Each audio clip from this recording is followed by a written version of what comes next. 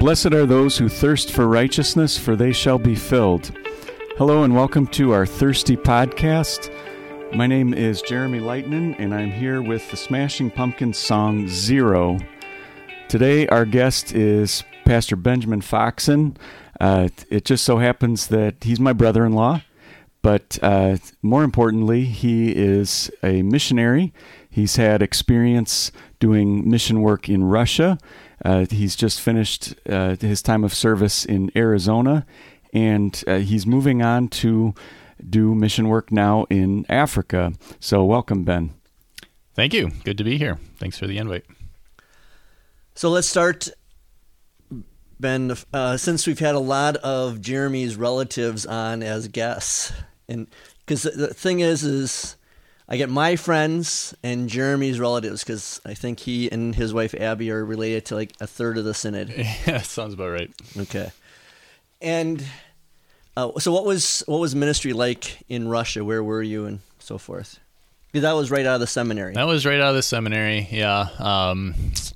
Well, let's see. At the time, we had two kids, my wife and I, wife Becky, and we moved over there. We went to Novosibirsk, which is, if you're looking at a map of Russia, it's about dead center of the country, from east to west and a little south of central.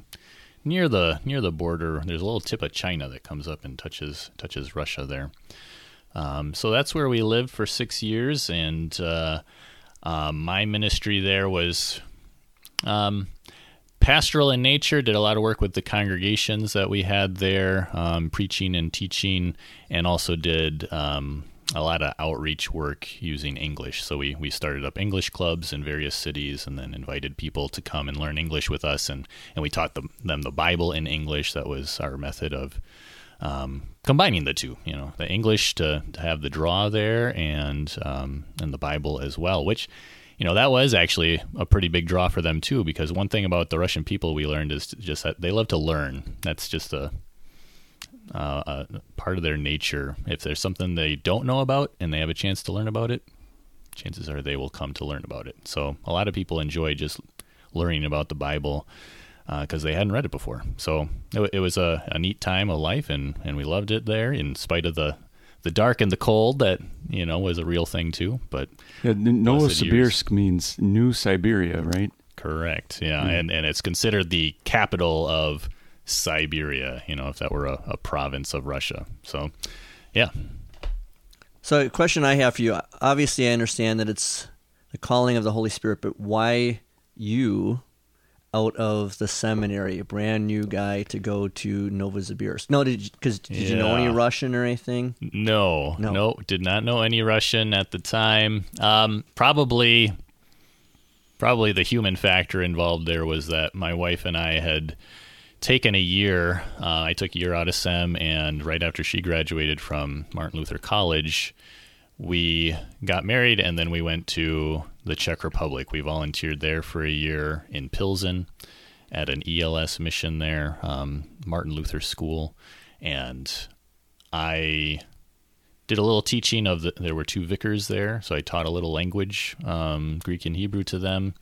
And then also taught in the school, taught some religion classes. Becky taught second grade, did a lot with English there as well. But that, it's just kind of close enough to Russia there. It's still considered Western Europe, but it's like on the very edge. And I think that kind of prepped us a little bit as far as, letting other people know we had an interest in that kind of a thing, and exposed us a little bit to that kind of a culture, that Slavic culture.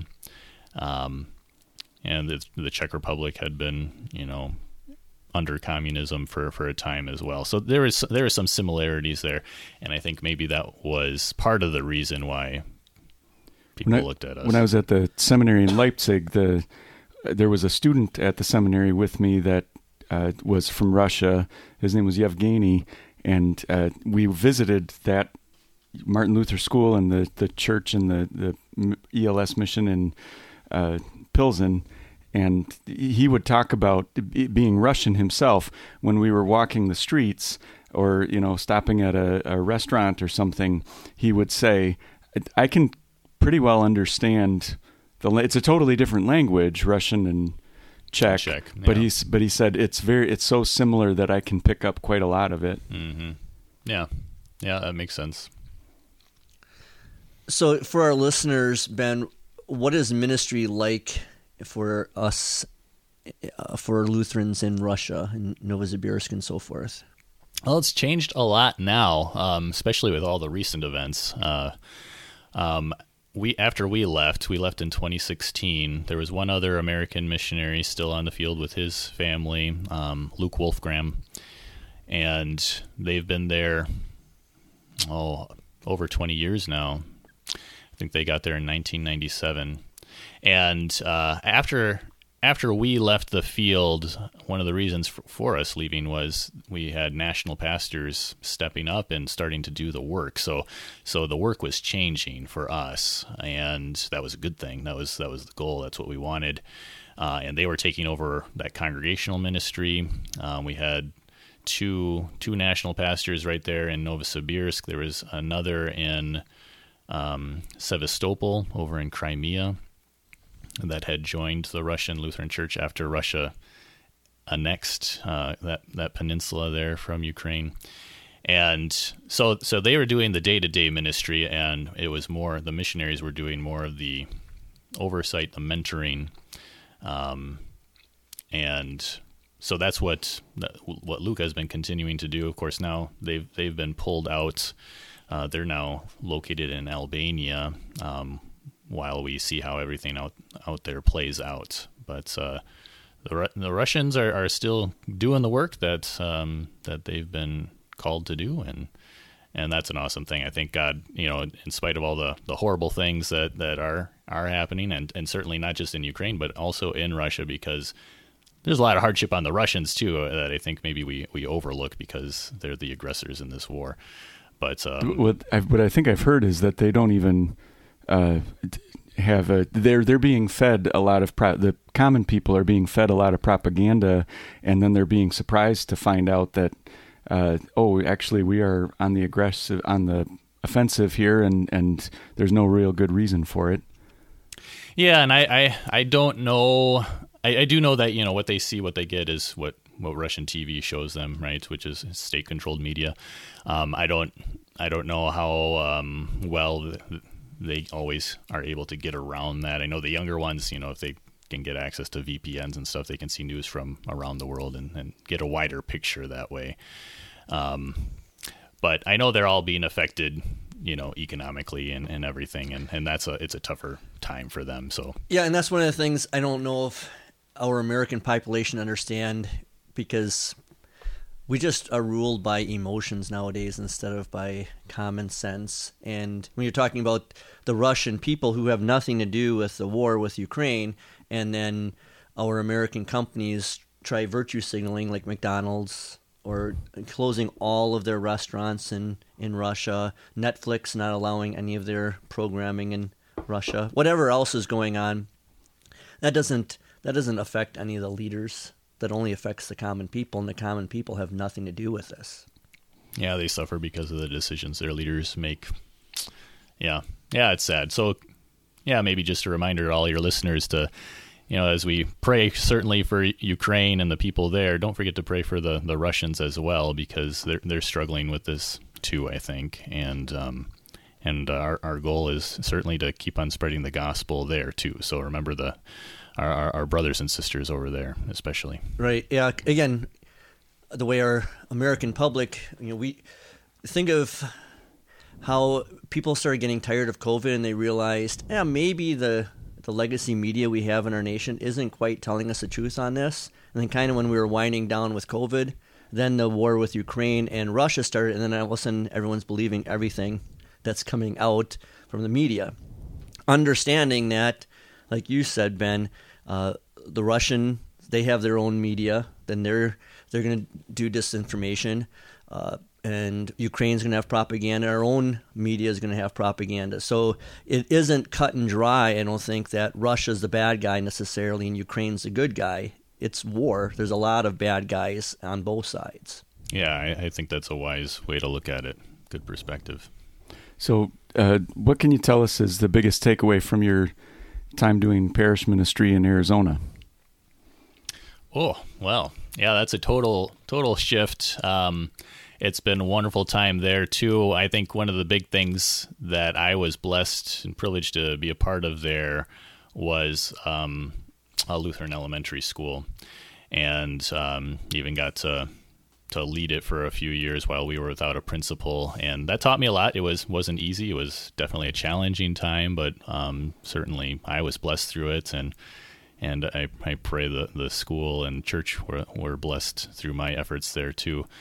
It was neat to work as part of a larger team. You know, we had the whole faculty and another pastor. I had an associate there, and great people. Loved working with them, and just a great congregation all around. The people so supportive, and you know, it's the only congregation I've had stateside, so I don't have much to compare it to. But just from things that I've heard from others, I feel like it was kind of a unique place and just a very active. You know, a lot of the members wanting to be involved in doing things, and just a real great place to be. So appreciate my time. And where was that?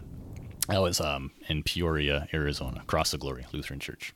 Not pretty much right by Phoenix, right? Yeah, northwestern suburb of Phoenix. Mm-hmm. And I actually was holding a call at one point to Paradise Valley, and Becky still holds that against you. I just want to point out now that I didn't take that call, and if I had, there would be now. You would be going to Africa, and we would be there in Paradise Valley. And then you could hold something against us. But, yeah. Oh, well. And how close were those two? Paradise Valley was like... maybe half hour. Oh, wow. At the most, yeah. Yeah, I remember when I was in Kentucky, and I got a call to Appleton, which is where my wife's family is originally from. Both her parents grew up in Appleton area, and Shelley's mom... said, well, you need to take this call, and then we're going to move back to Appleton. And I said, no, we're not going to Appleton. Not that we don't want to live that close. I mean, where we live from my parents and her parents are an hour to my parents, an hour and a half to her parents. That's a good enough distance. Mm-hmm. Mm-hmm. So what made you want to pursue the mission call to Africa? Yeah, that's a really good question. I've just always had a heart for mission work, and people in my previous congregation will tell me, and did tell me, well, there's plenty of mission work to do right here. You can satisfy that itch here, and that's true to an extent too. I guess as I weighed the two calls that I had, I just saw a lot of, humanly speaking, a lot of potential to reach just a lot of people this way because of what I'm being asked to do, which is essentially teaching other teachers of God's Word, and equipping them to go out and reach other people and gather groups of Christians around themselves and around God's Word and sacraments. So that really excited me about it, just the specifics of what I was being asked to do. And I've always been interested in other cultures and seeing how people live in different parts of the world, and so I've just got a natural itch that way to Which go is kind of see. what you've been training, even before you were ordained, when you went and worked at the ELS seminary in Pilsen, and then in Russia. That's kind of your wheelhouse, is training up other leaders, training up indigenous pastors and things like that. I mean, in Russia, I didn't do so much of the teaching there of the leaders. There, it was more just congregational ministry, and we had visiting professors that would come over to do like seminary level training for those guys who were training to be pastors. But there was some. I mean, there was like you would get together every week to go over sermon studies and stuff like that. So there was kind of a mentoring more than an active teaching in Russia for me. But I do enjoy teaching, and that's something I think I'm relatively gifted at, if I can say that with some modesty. And so I enjoy, being able to put gifts to use. So, yeah, definitely. And what you were saying, Jeremy, is Ben kind of being trained in this. And when you said that, I was thinking of, I have a heart for missions too. And in fact, 2 weeks ago, I went back online and I went to the Wells Cloud and I put on, I updated my call information, and I put in there, probably, and this is for the district presidents, and I said, it's probably not a good time for me to hold a call since I'm covering a vacancy in my own congregation. But I said, if I do get a call, I would like one back into the mission field, because when the summer before we got married, I did summer vicaring down in Johnson City, Tennessee, and Alpharetta, Georgia, and in the Atlanta, Georgia area, and then vicared down in Georgia in Lawrenceville for a pastor who ended up becoming the mission counselor for the Southeast Wisconsin district and a few other districts, then getting assigned to a mission field in Radcliffe, Kentucky, an exploratory mission, and then everything I've done here has kind of been around mission work. So yeah, God kind of leads you in that direction. Yeah, absolutely. So how many kids do you have, Ben? I have 4 kids. And how old are they? My oldest, Levi, he's our one and only son. He is, let me get it right, 14. And then we've got our 3 girls, Kiersey, who's just about to turn 12 here in July, end of July. Then Katya, she's 6, and she was our Russian-born baby. Oh, and he would really appreciate your youngest child's name. Oh, yeah, and our youngest, her name is Leia. There you go. There you go. Yep. So, and she is 3. And, well, where are you going specifically in Africa? Because we're talking Africa. That's a big continent. That is a big continent, yes. We're going to be based in Lusaka, Zambia. So Lusaka is the capital city of Zambia. And I say based because that's where we'll live, but my role will have me traveling to a number of other countries to do this teaching work. How do you? I'm going to guess Becky's all on board with this from where the different places you've been. But how do your kids feel about going there? They're definitely they're excited, and I think as you go older with the kids, there's also a certain it's kind of a measured excitement, or I can say our son. His preference would have been to stay here in the States. I mean, he just finished grade school. He was looking forward to joining some friends in high school at Arizona Lutheran Academy. So he's a little bummed that he's not getting to do that. We kind of made a deal with him. Let's try this, to have the experience for a year. We can always revisit what you're doing for high school, but come along and do this, and so that you get to see what it's like. And then we'll talk about it more. So he was kind of the least optimistic about it all, but now that the decision's made and everything. I mean, he's excited to get there too and see what it's like, and then possibly eventually get back here and have some American high school years as well. So we'll see how that goes. But everyone else, pretty. Would he pretty good. Probably go to Luther Prep, or? Yeah, I think that option's on the table. We've got either that or Arizona Lutheran Academy still as an option. We had a family there, close friends of ours, who offered to host. So they'd be willing to just, take him in as an additional child, essentially. Okay. So we'll see how it all goes. All right. We have some we have listeners who are relatives of your congregation down there in Arizona. Is that right? The Patterson family. Oh, well, they're the hosts. They're the ones who have offered to host. Okay. Oh, yeah. Okay.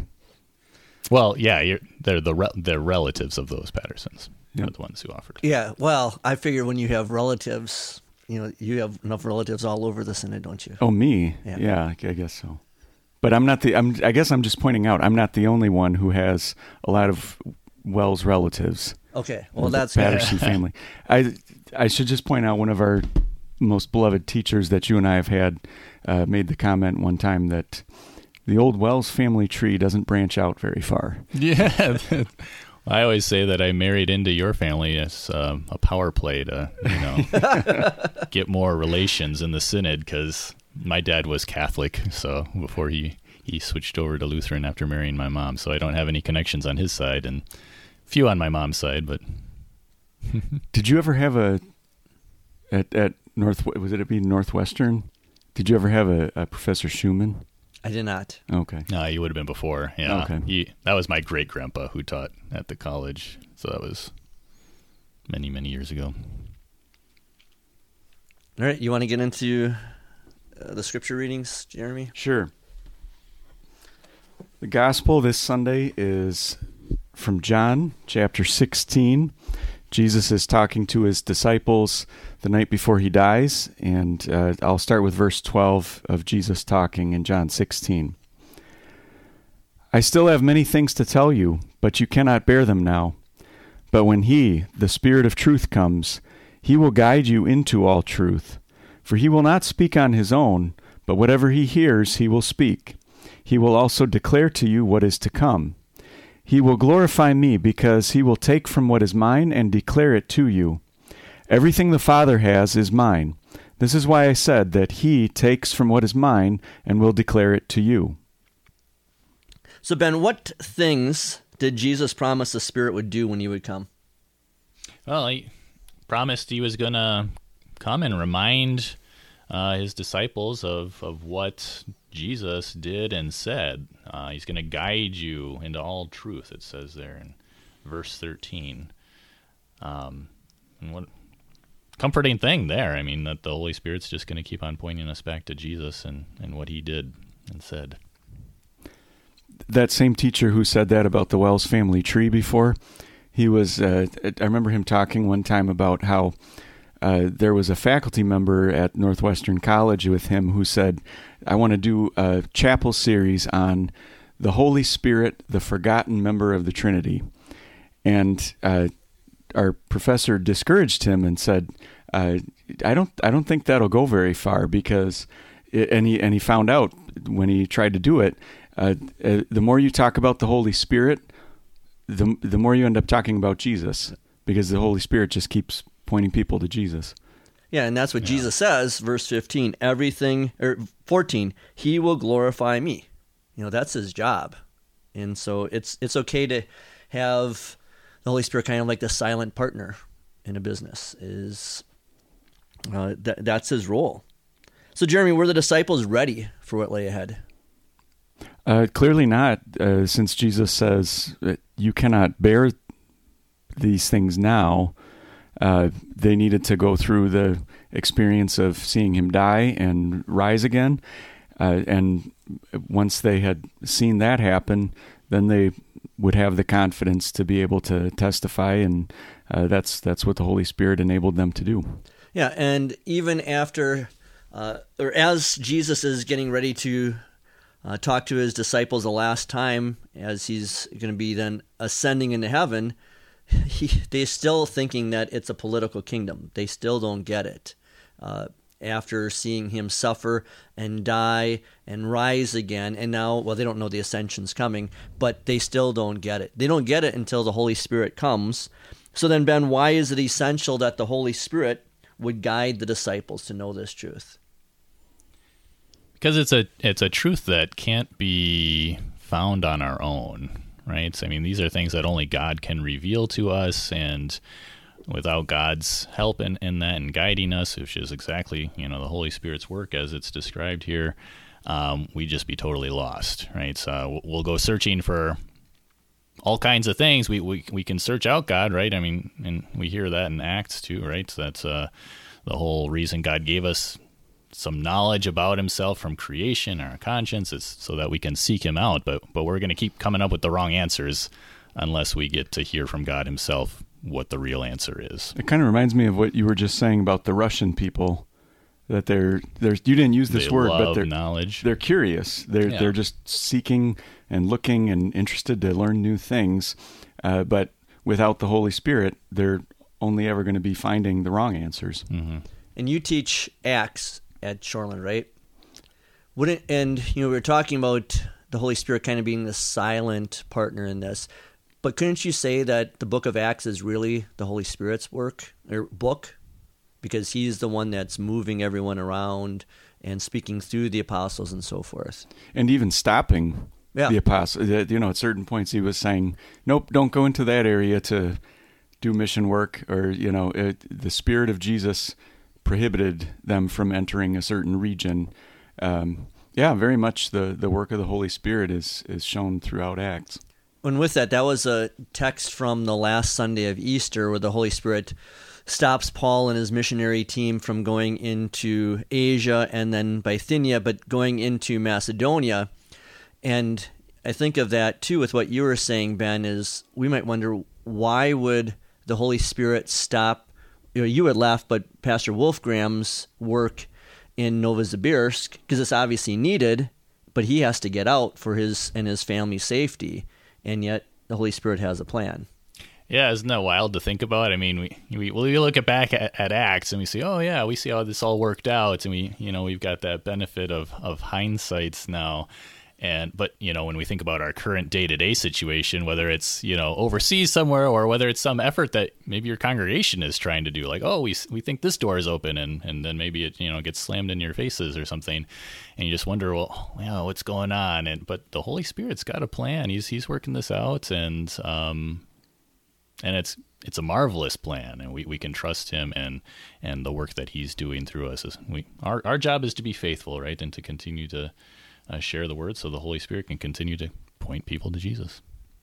Well, the last question I had for you guys on this, we kind of talked about, but see if you want to bring anything up on this, is that the Spirit's goal is not to bring attention to himself. So what is his ultimate goal? Like Ben mentioned, you mentioned, Michael, about verse 14, to glorify Jesus and take from what is Jesus's and declare it. And I think it goes back to the discussion we had last week about Pentecost and how the Holy Spirit is breath. It is what we are doing right now. We are talking. We are passing air over our vocal cords, and people are listening. And that's spirit. That's breath. It is the way that God works, by communicating verbally. So this is the gospel lesson for this Sunday, with being Trinity Sunday. So, Ben, why do you think this gospel lesson is chosen? Oh, see, I was actually going to... I was going to throw that question to you. Yes, because I'm a little faster. I was just thinking about it, actually. As Jeremy was talking, I was like, we shouldn't miss the Trinitarian connections here. I mean, it mentions each person of the Trinity. Jesus is speaking, right? He talks about the Holy Spirit and what he's going to do, pointing to Jesus, and he says... He makes the connection to the Father. Everything that's mine it is also the Father's, right? And so that it's tying all three of them together in this marvelous work of testifying to the truth of Scripture and God's plan for us. And that's exactly what I would have said, Jeremy. Except I would have added that we learn the counsel of God from the Spirit. I want to go a little theology geek on you, if I can. Can I geek out a little bit on theology? So I think both of you would know, but maybe many of our listeners wouldn't, what I'm talking about when I say filioque. Do you know filioque? It's been a long time since I studied that. Okay, so this is what separates us from the Greek Orthodox. If you ever, and we actually have quite a few Eastern Orthodox, Greek Orthodox in this region, don't we? We have a Greek Orthodox church just down the road from us. Okay, and one of the converts I had a couple of years ago was from the Greek Orthodox Church. Well, if you ever wonder what is the big difference between Lutheranism and Greek Orthodox, I'm sure there are many things, but one of the biggest ones is filioque, and filioque means "and the Son." And so if you would ever listen to the Nicene Creed in an Eastern Orthodox church, when we get to the part where we say that the Holy Spirit proceeds from the Father and the Son, they would not say that. They would say the Holy Spirit proceeds from the Father, and then they'd move on to the next line of the creed. And the reason being that they would say this is, you can't find a part in the Bible where it says the Holy Spirit proceeds from the Son. Well, actually, this reading gives us a great example of one. that the Holy Spirit proceeds also from the Son. And I wonder if you can figure out which verse I'm looking at there. For that the Holy Spirit also proceeds from Jesus as well as from God the Father. Well, verse 15 saying everything the Father has is mine. That might be one thing. I mean, if the Father is sending the Holy Spirit, that belongs also to the Son, and He is sending the Holy Spirit too. Then, yeah, that was the one I was thinking of. That is a truly amazing thing that Jesus says. Everything that the Father has is mine. Like, we can't, as sinful humans, we can't say that. But as God the Son, Jesus can say, I am equal with the Father. So the Holy Spirit proceeds from me. And everything that you can say about the Father, you can, all of the attributes that the Father has, the Son also has.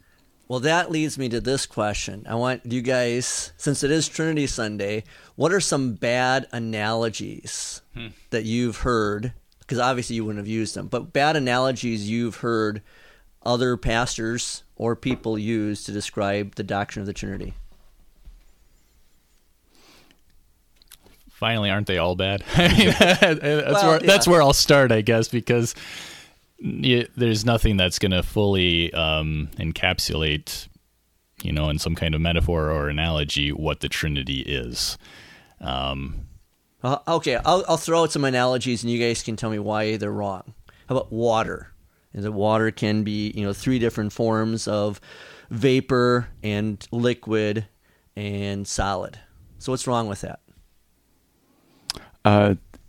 The persons are distinct, so it's not the Father showing up in solid form and in liquid form when the Spirit and the Son are mentioned or at work, and it's not the Spirit that shows up in solid or liquid form when we talk about or see the work of the Father and the Son.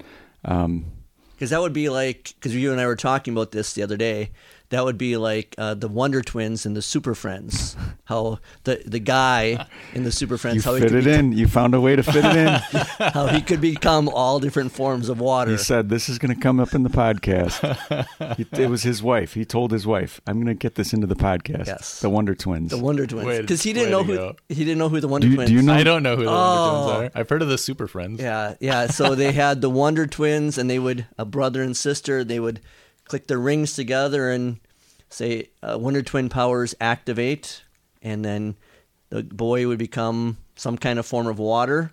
It was kind of a lame thing. And then his sister could become any kind of animal. So, and then he became water. Gleek the monkey would get a bucket, and he'd jump in the bucket as water, and then his sister would fly him around as an eagle.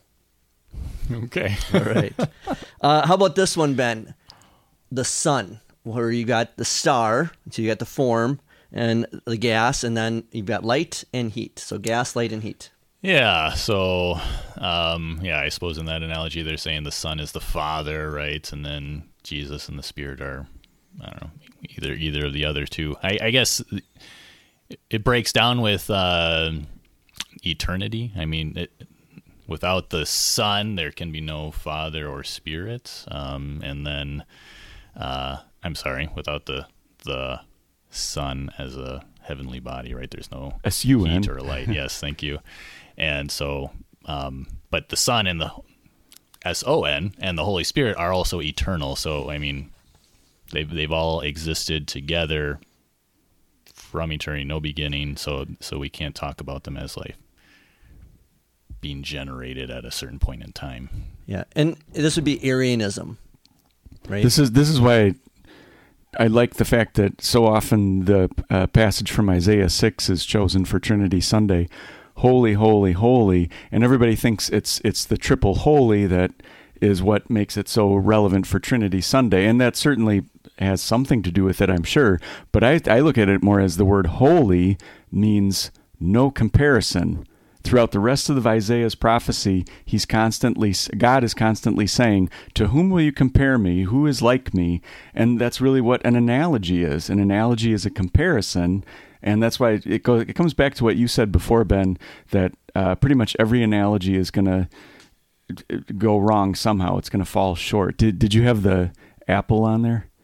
Yep. That was going to be another one. But I just wanted to follow up with the Arianism thing, where the Arianism is with this of like the sun, S-U-N, and you've got the heat and light coming from it. Arianism would be that the Son and the Spirit came from the Father, as opposed to them all being equal. So go ahead and talk about the apple. There's even children's books out there, and I think they've even been published by Lutheran publishing houses, where it compares the Trinity to an apple, that there's one apple, but there's the seeds and the meat of the apple and the skin on the outside of the apple. And all of that, it sounds good and well that there's one apple but three parts, but that's really the problem then, is parts. You cannot talk about parts of God. The Father and the Son and the Spirit are not each 1/3 of God. They're not three parts of God. They are.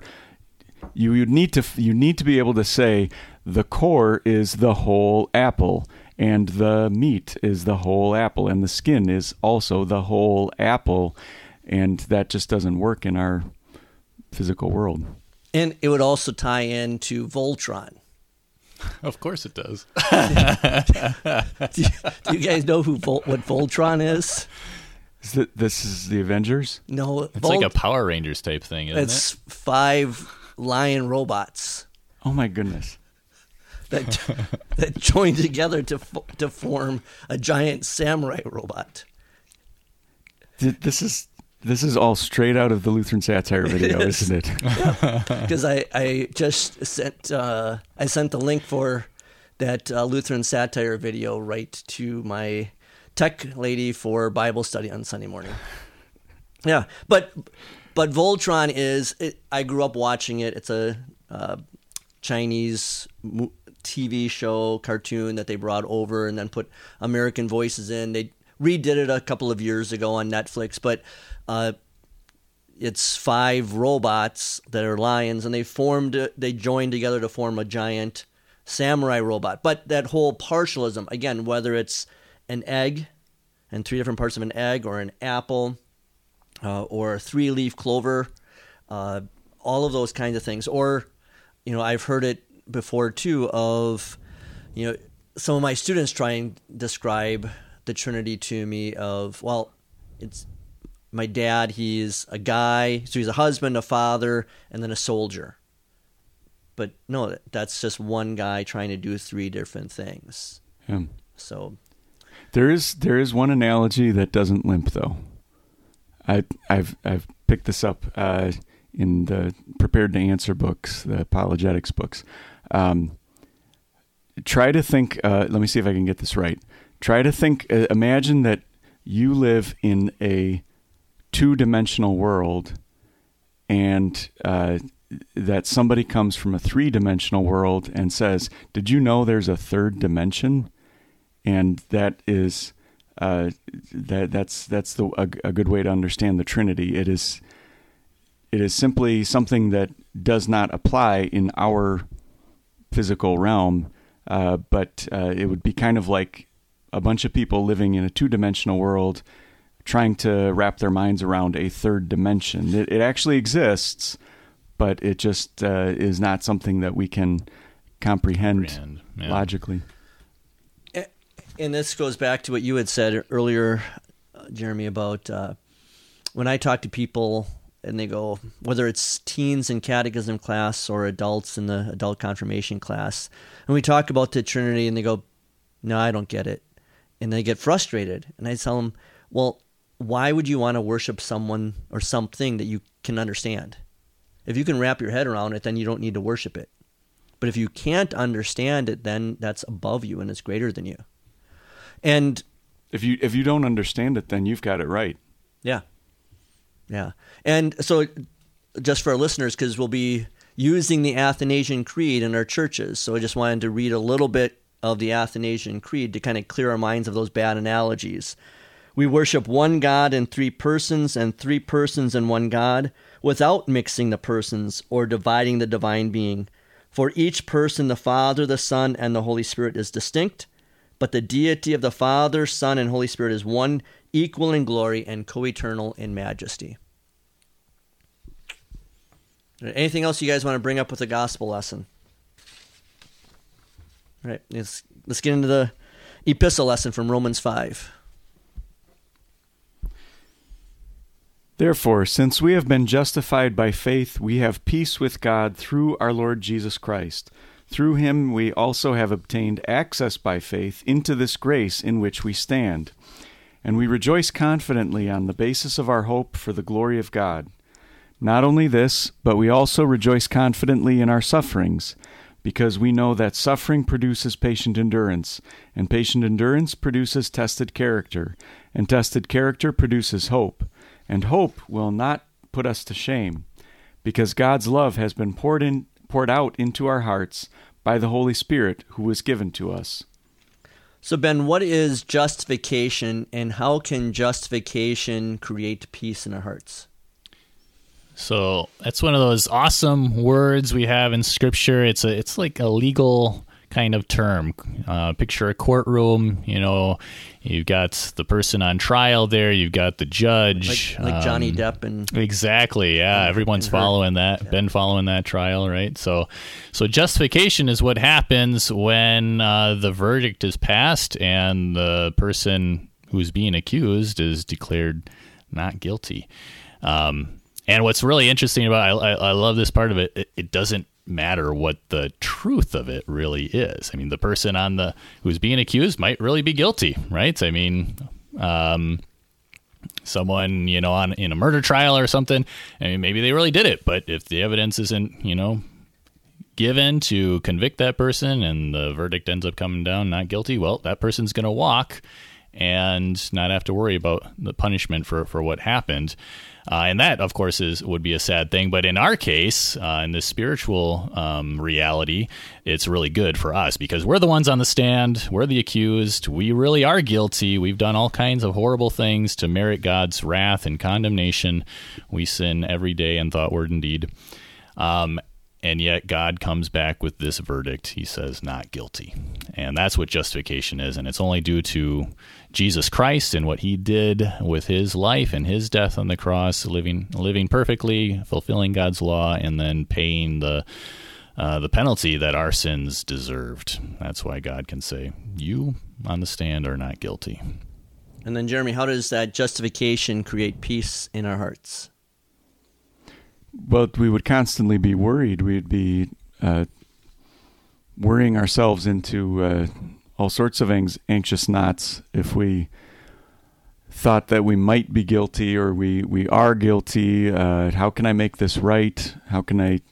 And that's what people do. That's our worldly religion is justifying yourself, finding a way to explain away your guilt.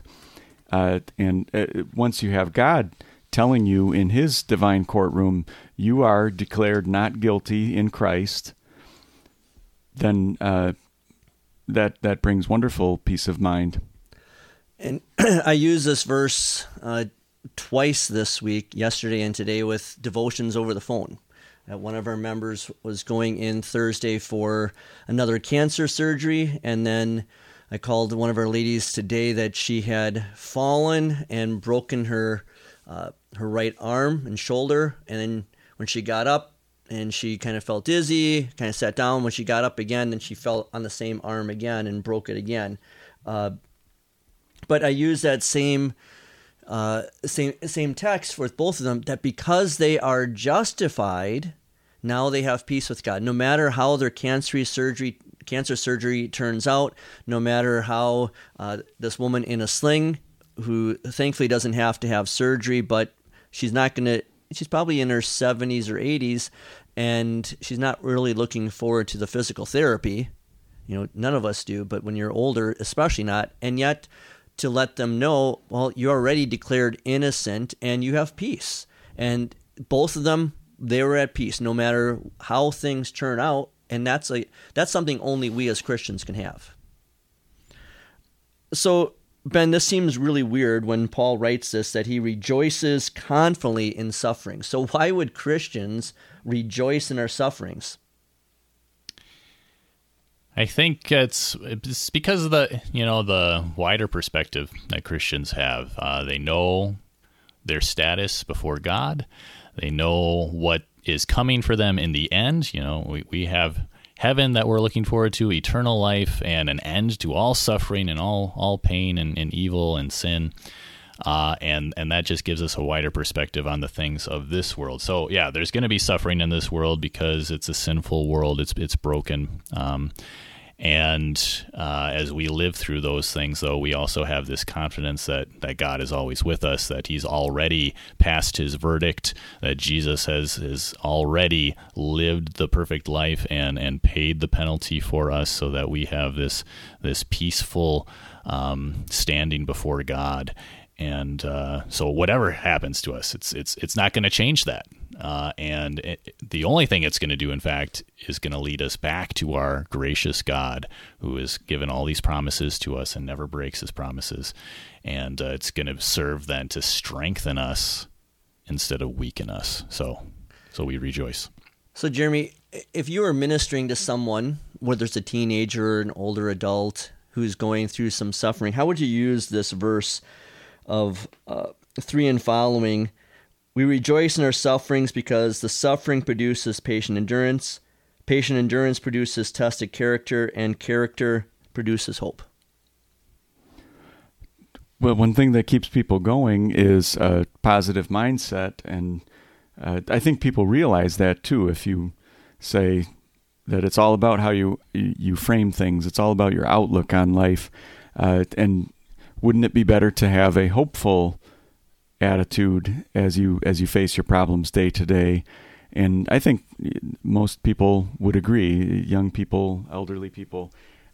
So then the question becomes, well, how do you get hope? How do you get a positive outlook on life? And that only happens when you have gone through this whole process that you just read from verses 3 and following. You can't have a hopeful outlook unless you first go through suffering, which produces patient endurance, and then your patient endurance produces tested character, and tested character produces hope. So to really shorten and oversimplify it, do you want a positive outlook on life? Answer, yes. How do you get that? Through suffering. There you go. Yeah, and I think for the three of us to think of the people in our pews that we've ministered to over the years, and the leaders in the congregation, the ones that people look up to and follow, aren't those often the ones that have gone through suffering? You may not know it, and a lot of people probably don't know, and some people don't share that. Think of, I think of my grandfather, or some of the last funerals I've had of World War II veterans. A lot of those guys don't talk about those things. I've ministered to plenty of soldiers that fought in Vietnam or Korea or in Afghanistan. They don't talk about those things, but they went through suffering, and they may still suffer some suffering through their PTSD, and yet they're just quiet leaders because of what they've gone through, and people pick up on that, and they're only leaders with that hopeful attitude because of, like you said, Jeremy, the suffering in the past. Anything else you guys want to bring up with this epistle lesson? It just kind of made me think of, Ben, as you're going to a foreign mission field in Africa, I've heard about this book. I haven't read it, but there's a book about the 3 ways that societies tend to build themselves around of different cultures, and they're the dynamics of, I want to get this right, shame versus honor, and guilt versus innocence, and fear versus strength. And in a first world country like America, probably one of our strongest languages that would speak to us is guilt versus innocence. Are you guilty or are you not guilty?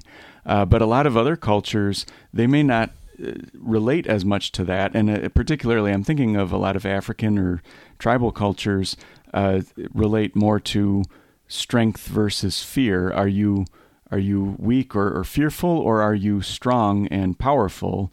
And then another style would be the honor versus shame. In a lot of cultures, that's the dynamic. Does that sound familiar? Have you read that book? I've not read that book, but I've heard the about the things you're talking about there. Yeah. And yeah, definitely. That's just one of the things that makes culture so interesting, because everybody focuses on these different aspects. And yeah, the people in Africa, it'll be interesting to see for myself what it's like there. But I have heard from others definitely of the shame and honor aspect there, and the strength and fear. Yeah, probably that plays out too. That makes sense to me with their tribalism and everything that's going on there. So it'll be interesting to see how that plays out. The neat thing is that the gospel hits every one of those. Jesus talks about, he shows strength versus fear, and he shows honor versus shame. So even like justification here would be a good example of the guilt versus innocence. But even if that doesn't relate to you, Jesus relates to you in other ways through shame versus honor. Exactly. Yeah. He speaks to everybody. Every culture of the world. I mean, everyone finds something in there, that a way that Jesus or the Spirit speaks to them in a way that they can understand it, so that they too can have the salvation that he brings. All right, we have some time yet. If you want to get into the Old Testament lesson for this Sunday, Numbers chapter 6. The Lord told Moses to speak to Aaron and to his sons, and to tell them to bless the Israelites with these words: The Lord bless you and keep you. The Lord make his face shine on you and be gracious to you. The Lord look on you with favor and give you peace. In this way they will put my name on the Israelites, and I will bless them. So did it take me 8.5 seconds to read that? Yeah, so what Jeremy's talking about, my sermon theme for this Sunday on this text is a lot can happen in 8.5 seconds. And I'm going to explain, some bad things that happen in 8.5 seconds, some good things that can happen in 8.5 seconds. And then I explain, a pastor can read the benediction at the end of worship in about 8.5 seconds. Now, I know I say a lot faster, but for taking the average of slow talkers with me.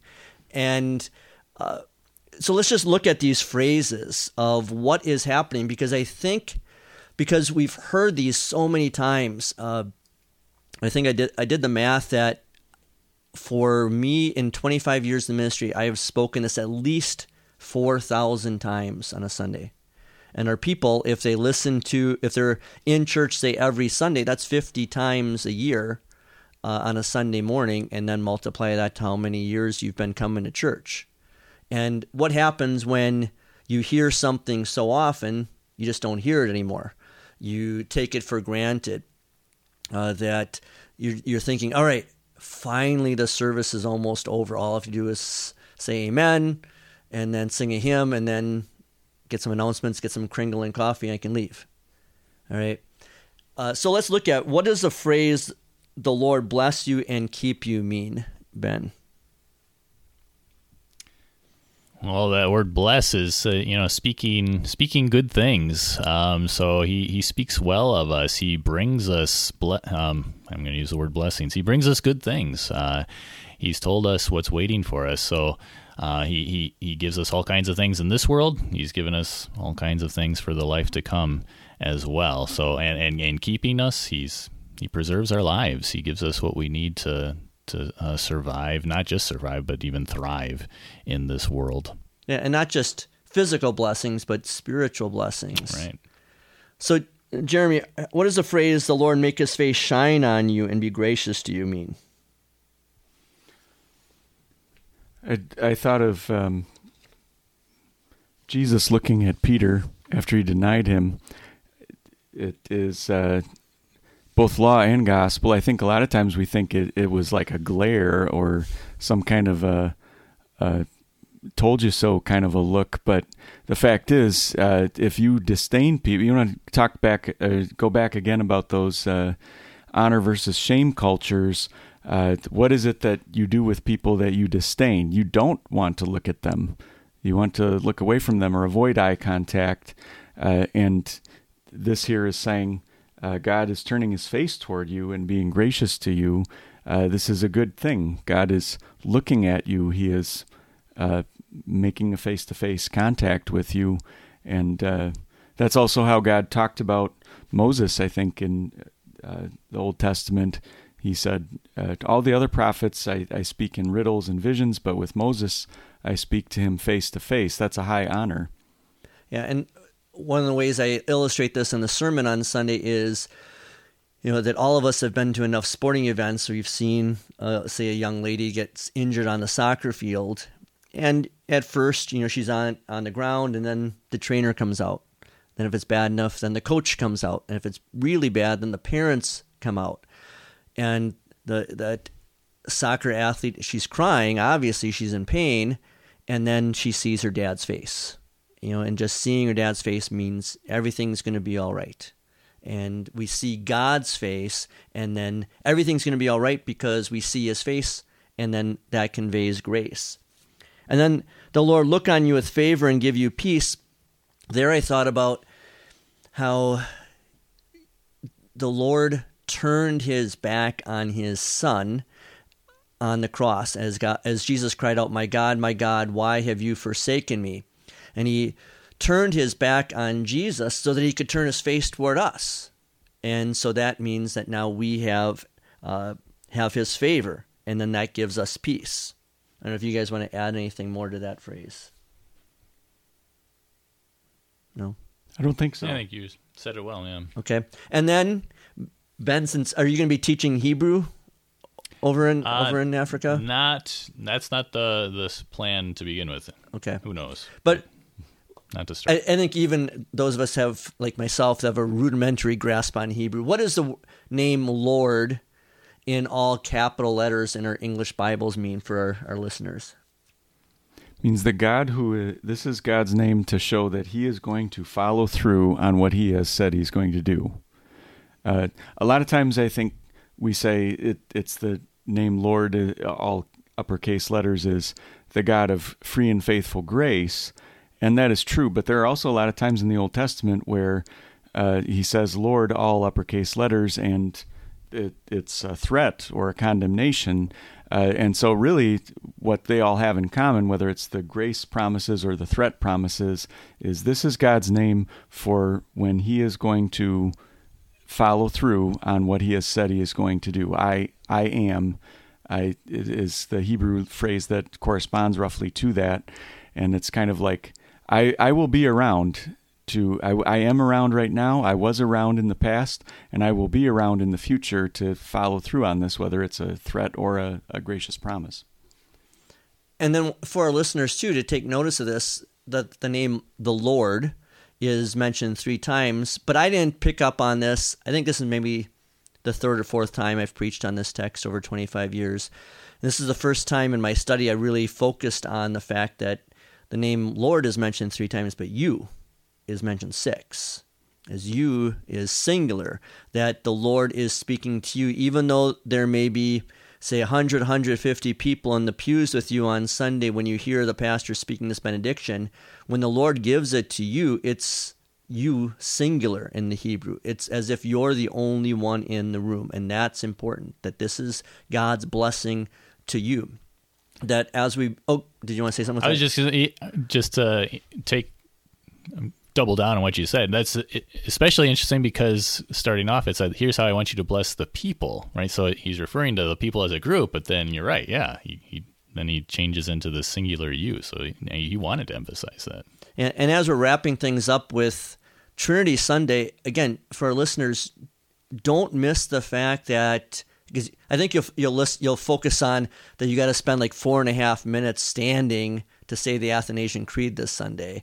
But focus this Sunday, like every Sunday, that we begin the service by invoking the triune God's name. We begin in the name of the Father, Son, and Holy Spirit. That same triune God's name that was placed on you at your baptism is the same name you hear every Sunday in worship. And then you go home with the Lord's blessing on you singularly as you go home for the rest of the week. Anything else you guys want to bring up with the readings or Trinity Sunday? When do you leave, Ben? Ooh, still kind of undecided. Probably, somewhere mid-July or possibly into August. Got to drill down the final day. I did just get my work permit to go over there, so that was a big step in the process. Now we can figure out when it makes sense to depart and arrive on the ground there. So, all right. So Jeremy and I and our wives were together earlier this week, and I'm sure you figured this out too, Ben. That all of us marry above ourselves, right? Absolutely. and our wives suggested that we should have a disclaimer on our podcast, right? So this is our disclaimer that Jeremy and I and Ben and any of our guests, we're not speaking for Water of Life or Wisconsin Lutheran School or Shoreland Lutheran High School or for the Wells or for our wives or all of Jeremy's relatives in the Wells. This is just, three guys talking theology together. So don't sue us. Yes, I think that's a fair statement. That's really the thing. So this is Michael Zarling with Ben Foxen and Lightning on your feet. Let the one who is thirsty come. Let the one who wants the water of life take it as a gift. Stay thirsty, my friends, then drink deeply from the water of life.